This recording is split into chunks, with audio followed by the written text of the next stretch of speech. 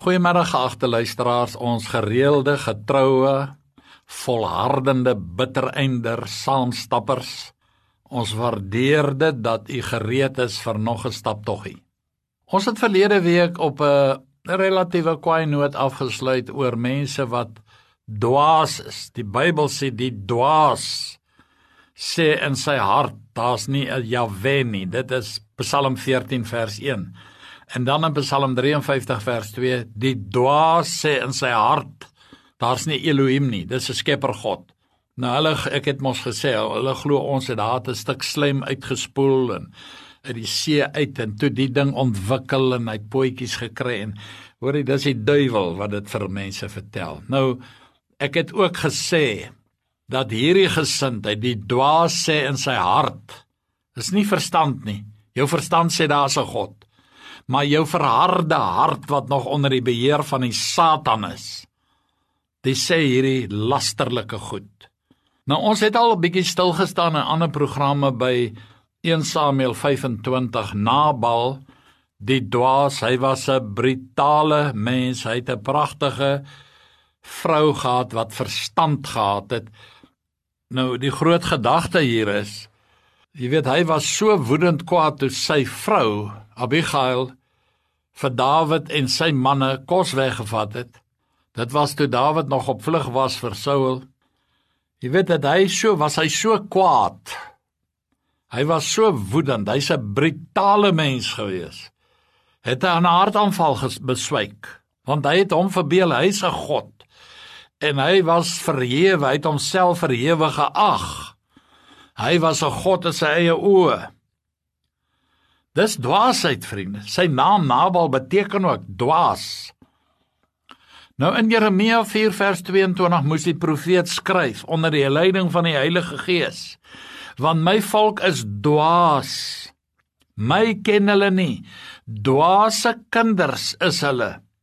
Hulle is onverstandig. Slim is hulle om kwaad te doen. Maar om goed te doen, weet hulle nie. Weer is vir my altyd verstommend, hoe vindingryk is skelms. Hulle sal goed uitdink wat jy nie eers aan 'n gedagte sou gegee het nie. En dan floreer hulle met dit. Ek wil vir u lees in Spreuke 12 vers 15, die weg van 'n dwaas is reg in sy eie oë, maar die wyse luister na raad. Nou dit is vir my so die tragedie, vriende, van ons dag, dat hierdie dwaases, hulle is altyd op 'n pad om te gaan kwaad doen. Dan lees ons in Spreuke 14 vers 19, die slegtes moet buig voor die goeies, en die goddeloses by die poorte van die regverdige.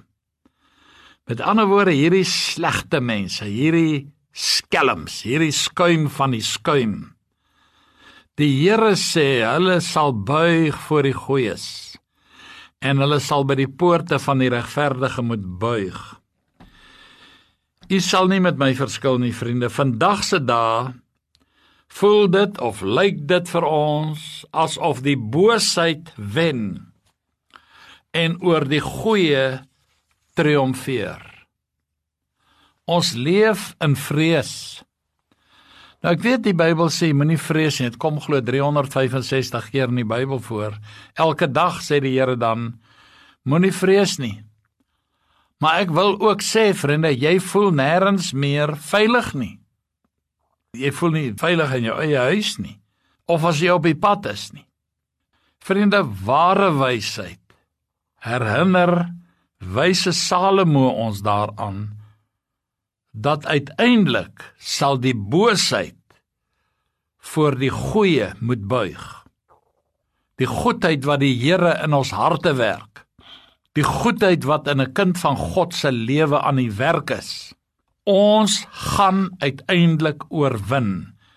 Die goeies gaan die slegtes oorwin. Ons gaan nie oorlog maak nie. Ons hoef niemand dood te maak nie. Maar God het 'n onverbreekbare belofte gemaak. God het 'n eed afgelê. Jy weet, die Here het nie nodig om te sweer nie, vriende. Hy is God. Elke woord wat God sê, sal die toets van die tyd deurstaan en het nog altyd die toets van die tyd deurstaan. Hierdie uitspraak is vir God allerbelangrik, daarom sweer God by homself. God sien al hierdie goed, vriende. Maar weet die Here is nooit haastig nie, nooit. He's mighty slow but never late. Ek lees vir Hebreërs 6 vanaf vers 13.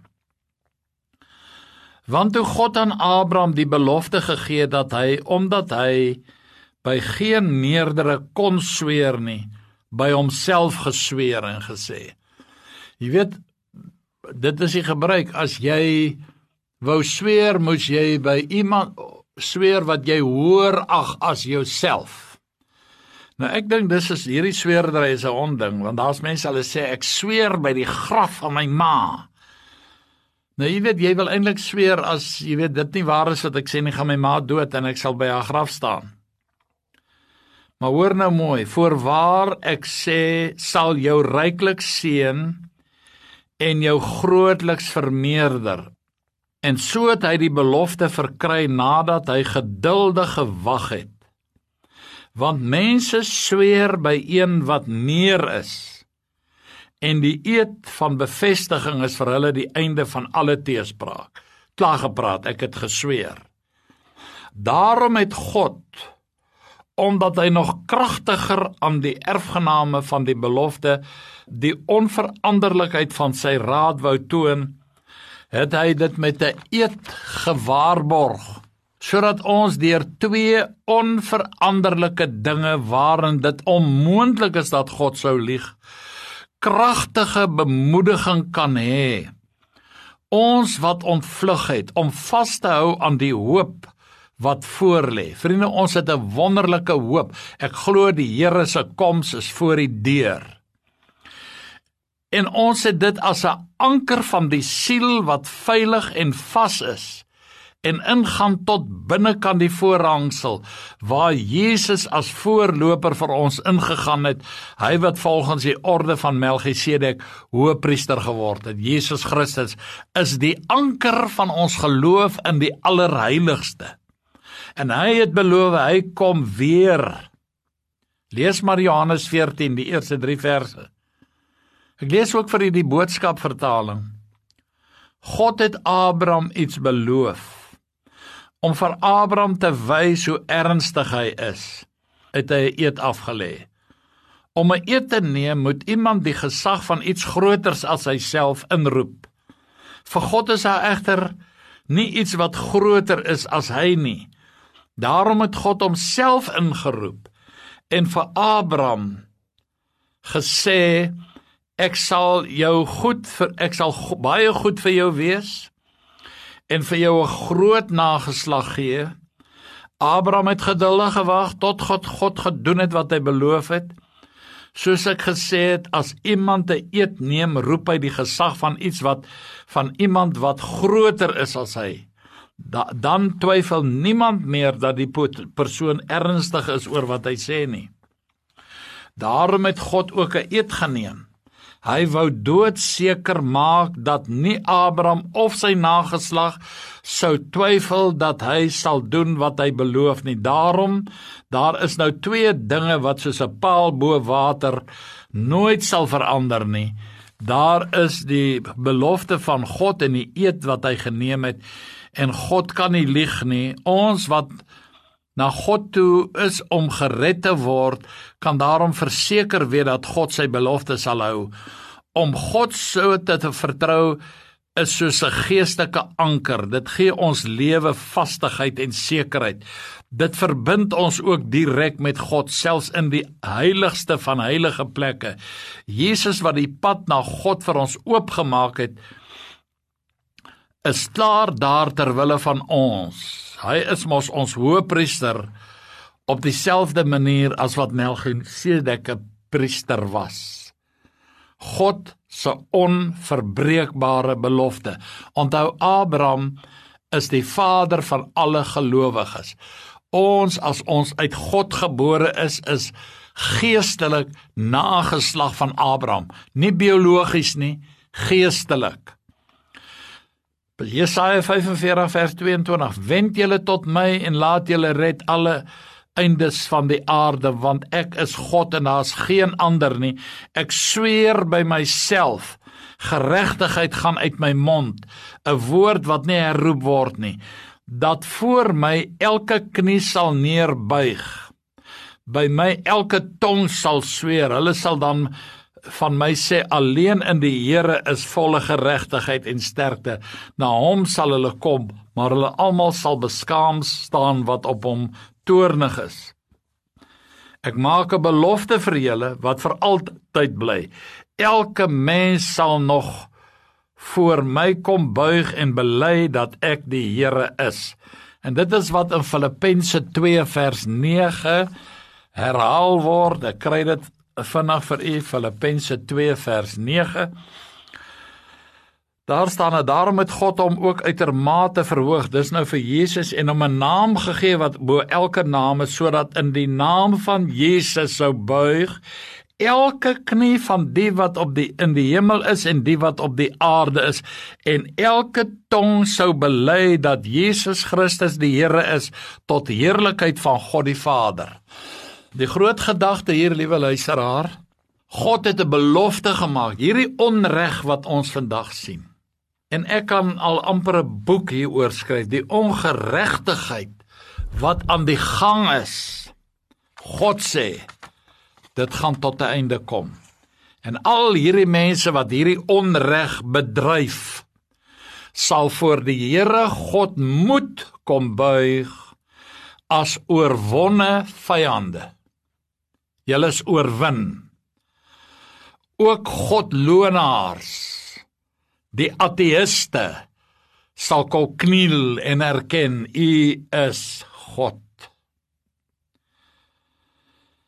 Jy weet, is nou maar, dit is eenmaal is so, die Here het 'n hele paar keer in die Bybel, en ek wil nou nie al daai goed nou weer herhaal nie, het hy onder andere gesê, so waar as die Here leef, of so waar as ek leef, ensovoorts. Nou, as die Here dit vir ons beloof het, en Jesus het ook beloof, hy kom weer, en ek glo sy koms is op hande, dan wil ek vir u sê, mense sal moet versigtig trap.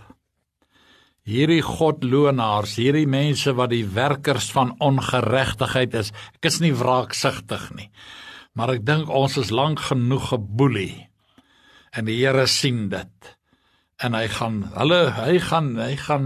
nie eers 'n woord sê, hulle gaan net God sien, hulle gaan Jesus sien, en hulle gaan in angs voor hom neerval, en erken, U is God, die Here is God. Nou kom ek by 'n ander gedeelte wat vir my ook nogal na in die hart lê.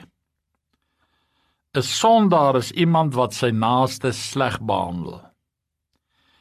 Iemand wat vir die armes goed is, ervaar onbeskryflike geluk. Jy wat genade bewys aan 'n arm mens, is 'n gelukkige mens. Ek weet ons kan nie almal help nie, vriende, maar binne jou vermoë, jy kan jouself gee tot jy seer kry. 'n vrygewige hart is 'n gelukkige hart. Die skakel tussen die eerste en die tweede lyn van hierdie spreek wys, dat wie ook al genade aan 'n arme bewys, mag dit nooit met 'n hoogdrawende uit die hoogte gesindheid doen nie. Dit wys eintlik, jy kyk neer op die arme, wat jy dan nou so kan sê help. As jy so met 'n hoogmoedige hart vir iemand sê, jong, vat hier. 'n Armoede is 'n geleentheid vir vrygewigheid. Jy weet, dit laat my dink aan, is dit 'n fliek of 'n boek, Rich Man, Poor Man. Nou dit is hier wat hier aan die gang is. Daar's ryk mense, en jy weet, hulle rykdom is net 'n gawe van die Here. Dis net bloot omdat die Here hulle op een of ander manier wou sien, miskien danksy hulle voorgeslagte of wat dit ook al mag wees. Maar dan wil ek vir een Jakobus lees, Jakobus 2 vanaf vers 1. My broeders, laat julle geloof in ons Here Jesus Christus die Here van die heerlikheid nie wees met die aanneming van die persoon nie. Want as daar in julle vergadering 'n man inkom met goue ringe aan die vingers, met pragtige kleed aan, en daar kom ook 'n arm man in met vuil klere, as julle opsien na hom wat die pragtige kleed dra en vir hom sê, gaan u op hierdie goeie plek sit, op die verhoog, en vir die arme sê, gaan sit of staan jy daar agter, of hier onder my voetbank, of sit hier so. Hulle beorder jou maar so rond as jy nie na hulle mening by hulle pas nie. Hulle is die elite. Jy is sommer hier, weet nie wat nie. Het julle dan nie by julle self onderskeid gemaak en regters met verkeerde oorlegginge geword nie? Luister, my geliewe broeders. Het God nie die armes van hierdie wêreld uitverkies as rykes in die geloof en erfgename van die koninkryk wat hy beloof het aan die wat hom liefhet? Vriende, daar's arme mense, ek het al gesê, wie vir my, ek kan vir ure by 'n skaapwagter gaan sit, daar in die diep Karoo, brandarm, met verskriklike wysheid oor God, en so lief vir die Here. Baie van hulle kan nie eers lees nie, daar moet vir hulle gelees word. Maar julle die arme man onneer aangedoen, is dit nie juist die rykes wat julle oorweldig en julle voor die regbanke sleep nie? 'n Skaapwagter is jou nooit hof toe vat nie, maar 'n ryk man, hy vat vir jou sommer gou-gou hof toe. Is dit nie hulle wat die edele naam belaster wat oor julle aangeroep is nie? As julle evenwel die koninklike wet volbring volgens die skrif, jy moet jou naaste lief hê soos jouself, dan doen julle goed. Maar as julle partydig is, doen julle sonde en word deur die wet as oortreders bestraf. Armoede is 'n geleentheid om goed te doen, om vrygewig te wees. Iemand wat op 'n arme neersien, ek sê dit nie, God sê hy bestraf jou. Ek lees vir u in Spreuke 19, ek weet dit lê nog vorentoe, maar ek wil dit pas hierby, omdat ek weet die Here is oor armes besorg. In Spreuke 19 vers 17, wie hom ontferm oor die arme, leen aan die Here, en hy sal hom sy weldaad vergeldig. 'n lening aan die Here. As ons na so gedagte luister, dan staan jy verdwaas. Die aarde en alles wat daarop is, behoort aan die Here. En tog, dis mos nog net iemand wat behoeftig is of finansiële verkrossing is, of iets op skuld wil koop wat 'n lening maak. Hoe is dit dan dat die Here kan sê ek leen aan die Here? Jy weet, op aarde is dit moontlik om 'n lening te kry, maar jy kan nooit in my wildste drome kan 'n mens aan die groote, almagtige, alwyse wat alles besit vir hom 'n lening gee. Maar ongeag van wat jy oor hierdie tema kan dink en daaroor kan sê, hierdie gedagte van Spreuke 19 vers 17 sê, ons leen aan die Here as jy arme help. Ons dink so baie aan God en sy vermoëns. Dis natuurlik reg, vriende, as ons die Here sê, bedink die dinge wat daarbo is.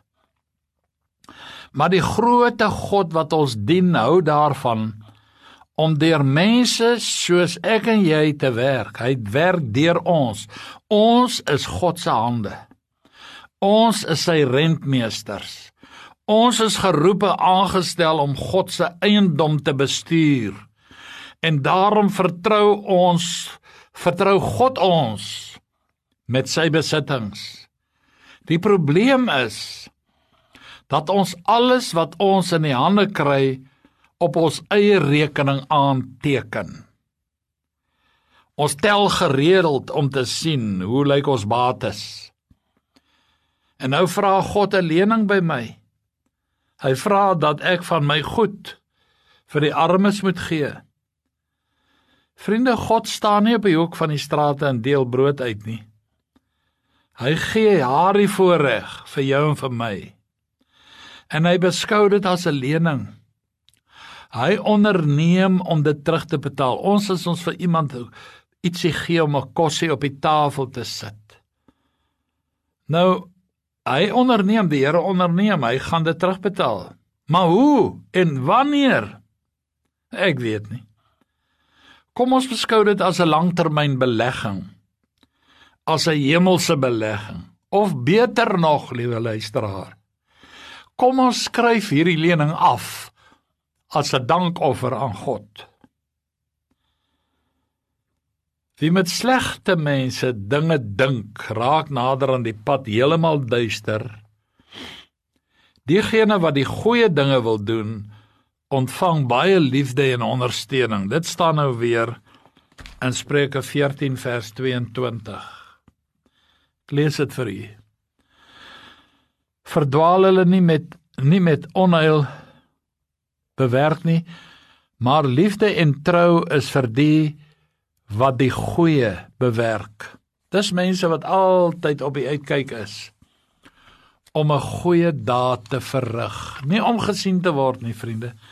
Daaroor is die Bybel baie duidelik. Jou linkerhand moet nie weet wat jou regterhand doen nie. Mense wat boosheid aanvang, leef later openlik in hierdie boosheid, sonde. Hulle is deurdrenk met sonde. Dis die gangsters, dis die mense wat rondloop en skiet en steel en moor en verkrag. Selfs die beplanning daarvan, vriende, lei die mens op 'n dwaalweg. God is besorg oor ons hart, ons binnemens, as ook oor ons uiterlike optrede. Ek wil 'n bietjie blaai na Matteus hoofstuk 5. En dan lees ons daar wat het Jesus gesê. Dis nie ek wat dit sê nie. Maar dit is nou 'n lang stukkie, maar ek gaan dit tog lees. Matteus 5 vers 21. Daar lees ons, julle het gehoor dat aan die mense van die ou tyd gesê is, jy mag nie doodslaan nie, maar elkeen wat doodslaan moet verantwoording doen voor die gereg. Maar ek sê vir julle dat elkeen wat vir sy broeder kwaad is, die vir ons vertaling sê wat vir sy broer sonder rede kwaad is, dit bestaan nie. Dit staan nie in die Bybel nie. Ek sê vir julle dat elkeen wat vir sy broeder kwaad is, verantwoording moet doen voor die gereg. En elkeen wat vir sy broeder sê raka, moet verantwoording doen voor die groot raad. En elkeen wat sê jou dwaas, moet verantwoording doen in die helse vuur. As jy dan jou gawe na die altaar bring en dit jou daar byval, dat jou broeder iets teen jou het, nie dat jy iets teen jou boetie het nie, of jou broeder in die Here nie, maar dat hy iets teenoor jou het, dan sê hy, laat jou gawe daar voor die altaar bly, en gaan versoen jou eers met jou broeder, en kom dan met jou gawe.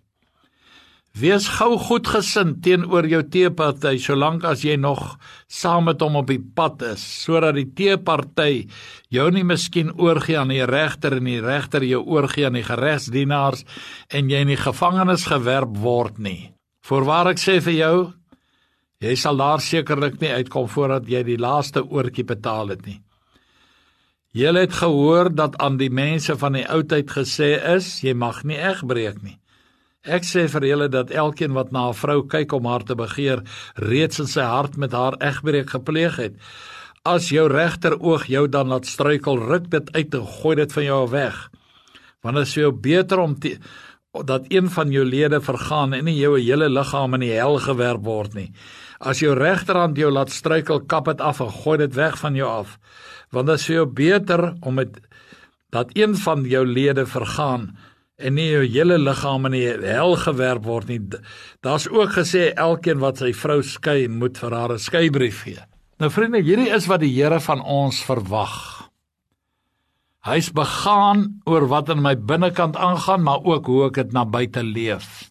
Genade en waarheid behoort aan diegene wat goeie dinge vir ander sal doen. En oor vir jouself bedink die dinge wat daarbo is. Dit sal die seën van genade en waarheid vir ons bring. Ek wil vir u lees in Kolossense 3 vers 2. Die boodskap. Moenie toelaat dat dinge wat nie vir Jesus belangrik is, vir julle te belangrik word nie. Ek praat van tydelike aardse dinge, waarmee julle partymal so kan besig hou. Bestee liewer al jou tyd aan die dinge wat vir Jesus belangrik is. Dink daaroor, praat daaroor, en doen dit. Nou vriende, dan in Spreuke 14 vers 23, daar lees ons gaan nou einde se kant toe met hierdie sessie van vandag. Spreuke 14 vers 23 wil ek vinnig vir u lees. In enige moeitevolle arbeid is voordeel, maar praatjies is net gebrek. Mense praat te veel. Harde werk het sy voordele.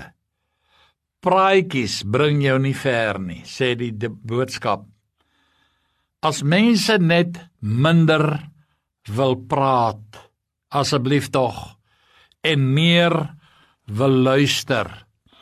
Jy moet onthou, vriende, ons het 1 mond en 2 ore. Luister meer as wat jy praat. Jy weet, party mense het die kuns bemeester om oor hulle self te praat, oor hulle probleme, oor hulle dag, oor alles wat belangrik, hulle karretjie, hulle kindertjies, hulle huisie, hulle tuintjie, hulle behoeftes, hulle bemoeienisse, alles wat vir hulle saak maak. Jy weet, dit is so irriterend, as iemand nog besig is om te gesels, en die ander persoon met wie hy praat, hy kan nie wag, hy wag net dat jy asem skep, wat spring hy gou in. En as jy oor vir iets vertel het wat met jou gebeur het, dan is daar altyd, hy het altyd, of sy, nee, myne was baie erger, dan kan hulle 'n hele ou storieetjie daarvan maak. Ek het al gesê weer, die meeste mense, baie mense, luister nie met die intensie om te verstaan nie.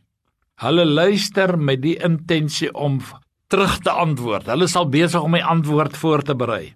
Om te luister is die geheim om interessante stories te ontdek. Wanneer laas het jy werklik geluister?